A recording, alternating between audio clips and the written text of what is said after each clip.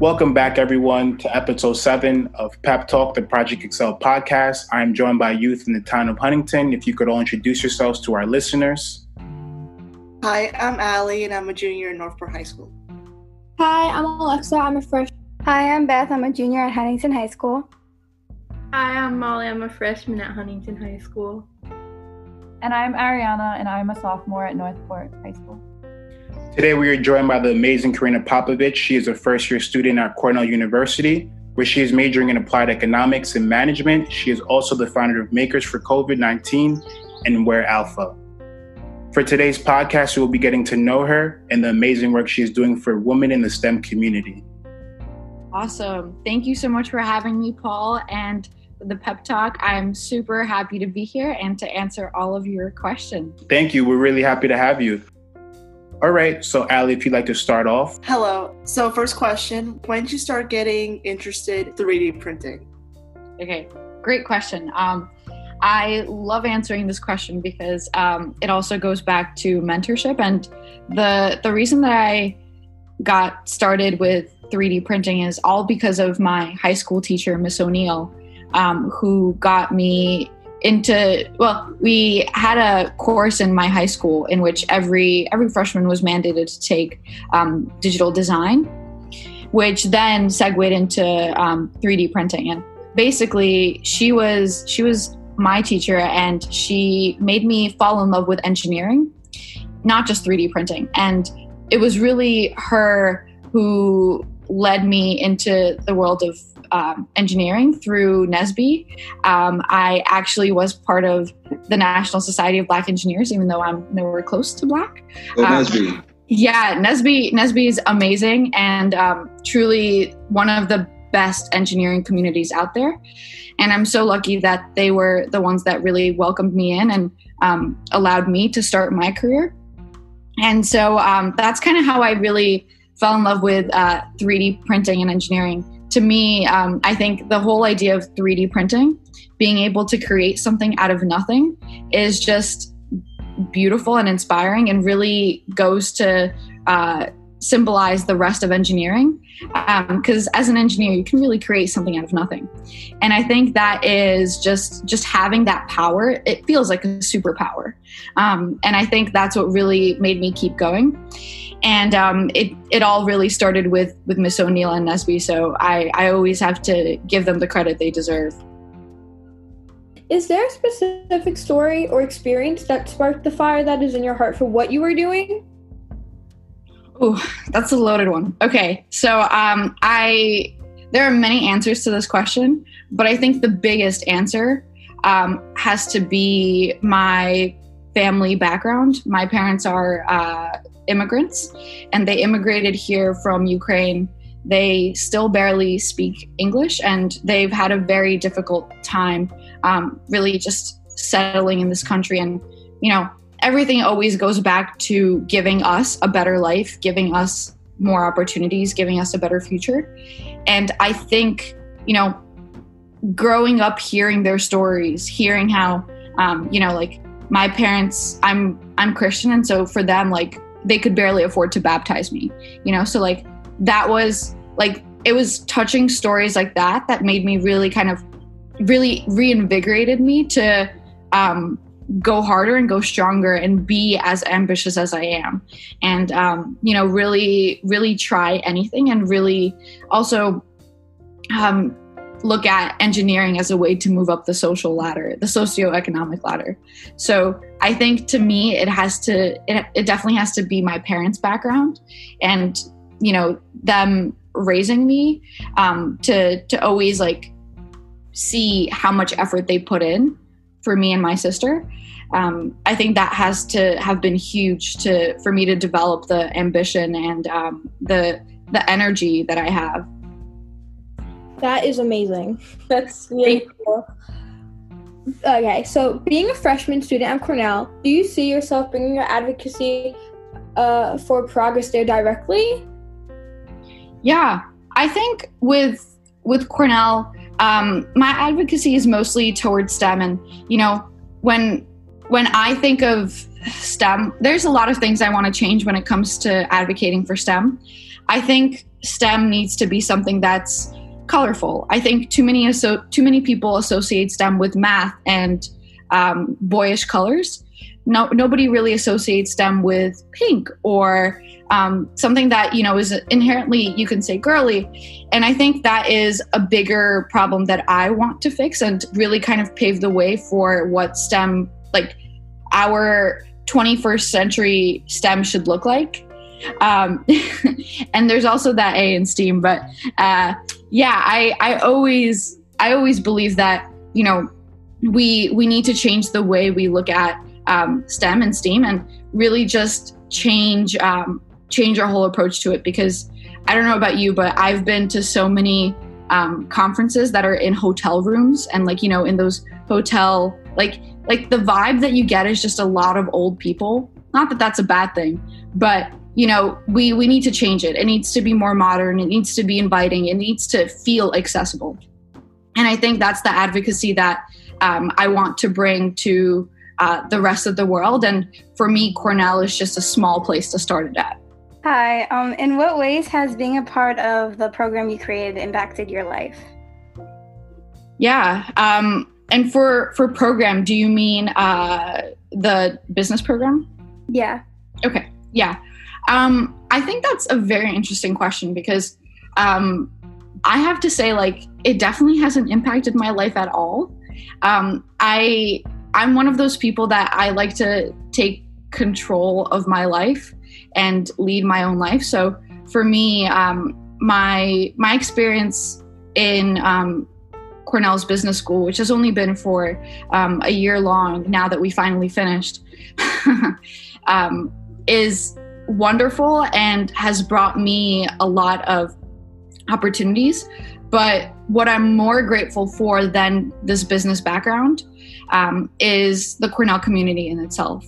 I'm a big believer in the fact that, for me, I'm not a finance person. I'm not a Wall Street person. I'm not an accountant. I'm not any one of those things. I'm a person who wants to pursue social entrepreneurship and solve problems. So, sitting in a classroom is not going to teach me anything, but sitting down and doing something like Makers for COVID-19 is exactly what's going to teach me. And, in my case, I haven't learned as much from the school as I have from Cornell as a whole, and from all of the resources that it has offered me, from, teachers to all the other opportunities that exist on campus to things that don't exist on campus, and how to handle COVID-19 given everything that's going on in regards to school. So I think the program will definitely be different for different people, but in my case, it's definitely been the school that has impacted me the most. Yeah. Also, do you think the higher implementation of women in STEM is the next step for reaching the solution to problems that women face, such as unequal wage pay? Yeah, well, I think there's a lot of ways to look at it. I have a ton of friends in STEM, and there's a vertical problem and there's also a horizontal problem. We have women in STEM that are leaving STEM. That's a huge problem. We can't really expect to have more women move up the ladder in STEM and move up to those higher positions. And not just STEM aside, we also need more women in C-suite positions. That will be huge for women. But we need to make sure that we first keep women in STEM. And for so many companies that have kind of funded the way for these great programs, it's really mostly been about the statistics. It's all about having those numbers. And it's very unfortunate because, you want those women, and you want people of color, and you want people that are underrepresented in STEM to stay there. And I think that's the bigger conversation that we should be having, in addition to having more women move up the ladder when it comes to both STEM careers and leadership careers. Yeah, I agree with that. So considering the amount of work you have done towards various STEM programs, do you believe other schools will simply follow the example of the schools you have affected, or does every school require some sort of catalyst? Yeah, I think every school requires a catalyst. I think the very kind of like unfortunate thing about my line of work and everything that goes on is so many things are decentralized. You would think that I started this program in the school and it's been a super huge success, and then it'll just go on to other schools, but that's not how things happen. And it comes to a point where it's only limited to how much I can spend talking to each school and talking with each group.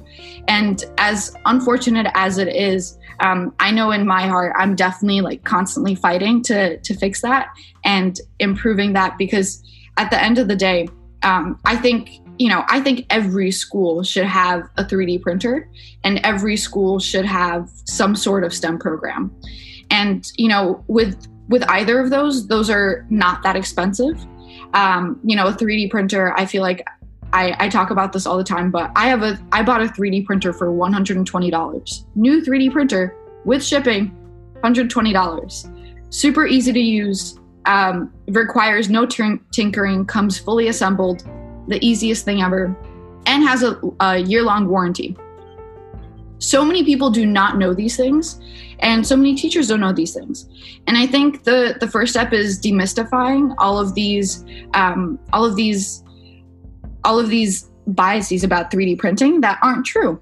And then I think the next step after that is really just pushing this forward and, telling more teachers and telling more schools, hey, you could totally do this, and this is why it will make your teaching so much better. And I think that's something that we can easily do. All it takes is just sharing the information. What was the most difficult part of starting this business? Which one? Some people consider Makers for COVID-19 a business, but it's more of an organization. So which one, that or Alpha? I think the second one. The second one, Alpha? I think for me, I faced a lot of difficulties and a lot of challenges. With Alpha, the things that I found to be super difficult was that was my first time creating a business. So I didn't know what I was doing, but I knew that I had to do something, because the longer I would sit and do nothing, the less experience I would have to build up something stronger and something better. And so, when I first launched Alpha, it was, I believe, last fall, and it was a huge mess. It was not what I wanted it to be. I wasn't happy with it. It was just not something I was proud of. And it was the winter break of my college year that I realized that I need to stop everything that I'm doing and completely rework what this is. Because for me, what I wanted Alpha to be was to resemble myself and to resemble my values in a business. And, yes, we are a business in the sense that we sell 3D printed clothing, but there's so much more to Alpha that I think is way more important than that. And two of those things are the fact that we support other female organizations financially, and also the fact that we teach young women to 3D print and young girls to 3D print, and really anyone to get started with printing. And I think those two things were the most important that I completely missed with the first version of Alpha. And I'm really thankful for the fact that I took the time to reflect and really change that. And I think that's one of the key things to really everything that you do, is always take a step back to reflect and think, is this what I want to be doing? Am I doing this for the right reasons? And really, really take it as the opportunity to better understand yourself. Because as soon as I did that, it really changed the whole game for my personal goals too. Wow, that's really interesting. Are you going to continue doing 3D printing once you're done with college? That's a great question. I honestly could not tell you. I think I will. I love 3D printing, and I know for a fact I will certainly have a 3D printer for probably the rest of my life. And I'll teach my kids to use them if I choose to have kids. I don't even know that at this point. But I think for me, my biggest my biggest interest has always been solving problems. And I think that's why I've been able to shift from Wear Alpha, where we 3D printed clothing, to something like Makers for COVID-19, where we're 3D printing PPE, which is so completely different. I think to me, I will definitely continue 3D printing and pursuing my passion for prototyping and building and tinkering. It just is a question about how am I going to be applying it, and what problems am I going to be solving next. Ever have second thoughts on starting this business? Oh yeah, all the time. There were so many times where I would go to my best friends and tell them I just can't do this. I think it's awful, and I would just break down because I didn't fully believe in myself, and I didn't fully believe in what I was creating. And to me, that was the first sign that I needed to change Alpha into what it is now. And that's how I knew that this is exactly what I needed to change, because I think when the project that you create is a representation of yourself, there's no way you can doubt yourself, and there's tons of ways to represent yourself. It doesn't just have to be in your values. It could be in your work ethic. It could be in a bunch of other things. And it's really once you represent yourself in the project or the work that you're doing that you face the least doubt. I just wanted to know, how does it feel knowing that you're helping people every day, especially with Makers for COVID-19? Yeah, I think it's one of those feelings that I get so caught up in the work of every single day that I forget. I forget that, I'm helping people, and, in some cases I'm helping them feel safer and feel like they're protecting their families better and protecting themselves better. I think I forget that, and I think that's something that is easy to forget whenever you just have so much work and you're trying to do a lot and you're trying to achieve a lot. And I think for me, it's really important to always restart and to always just take a break and realize everything that I'm doing, what I'm doing it for.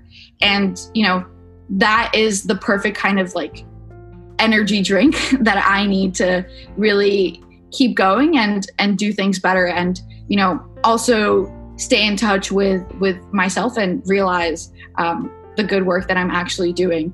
And I think it's hard getting caught up in those things, but restarting definitely helps. So if anybody does that, I think if anybody tries that, it will definitely help them out too. Yeah. Do you feel that this organization has changed your life? Oh yeah.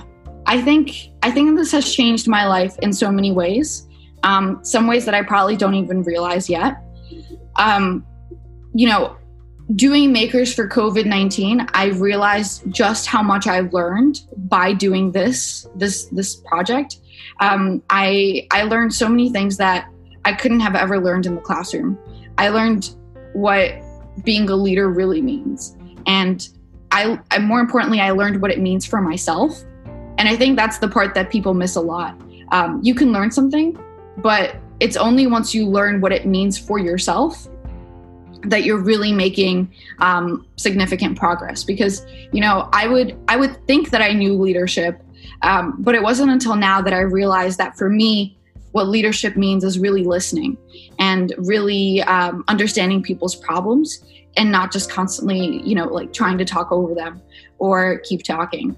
And, there are so many things to really realize and understand. And I think for me, that's just one of the ways that this has changed my life, just how much I've grown and how much I've learned. But also I feel like this has made me realize how much I've learned from Alpha, because I wouldn't be able to do this as well as I have if not for my failures at Alpha and the challenges that I faced at Alpha that have prepared me for this moment to create this.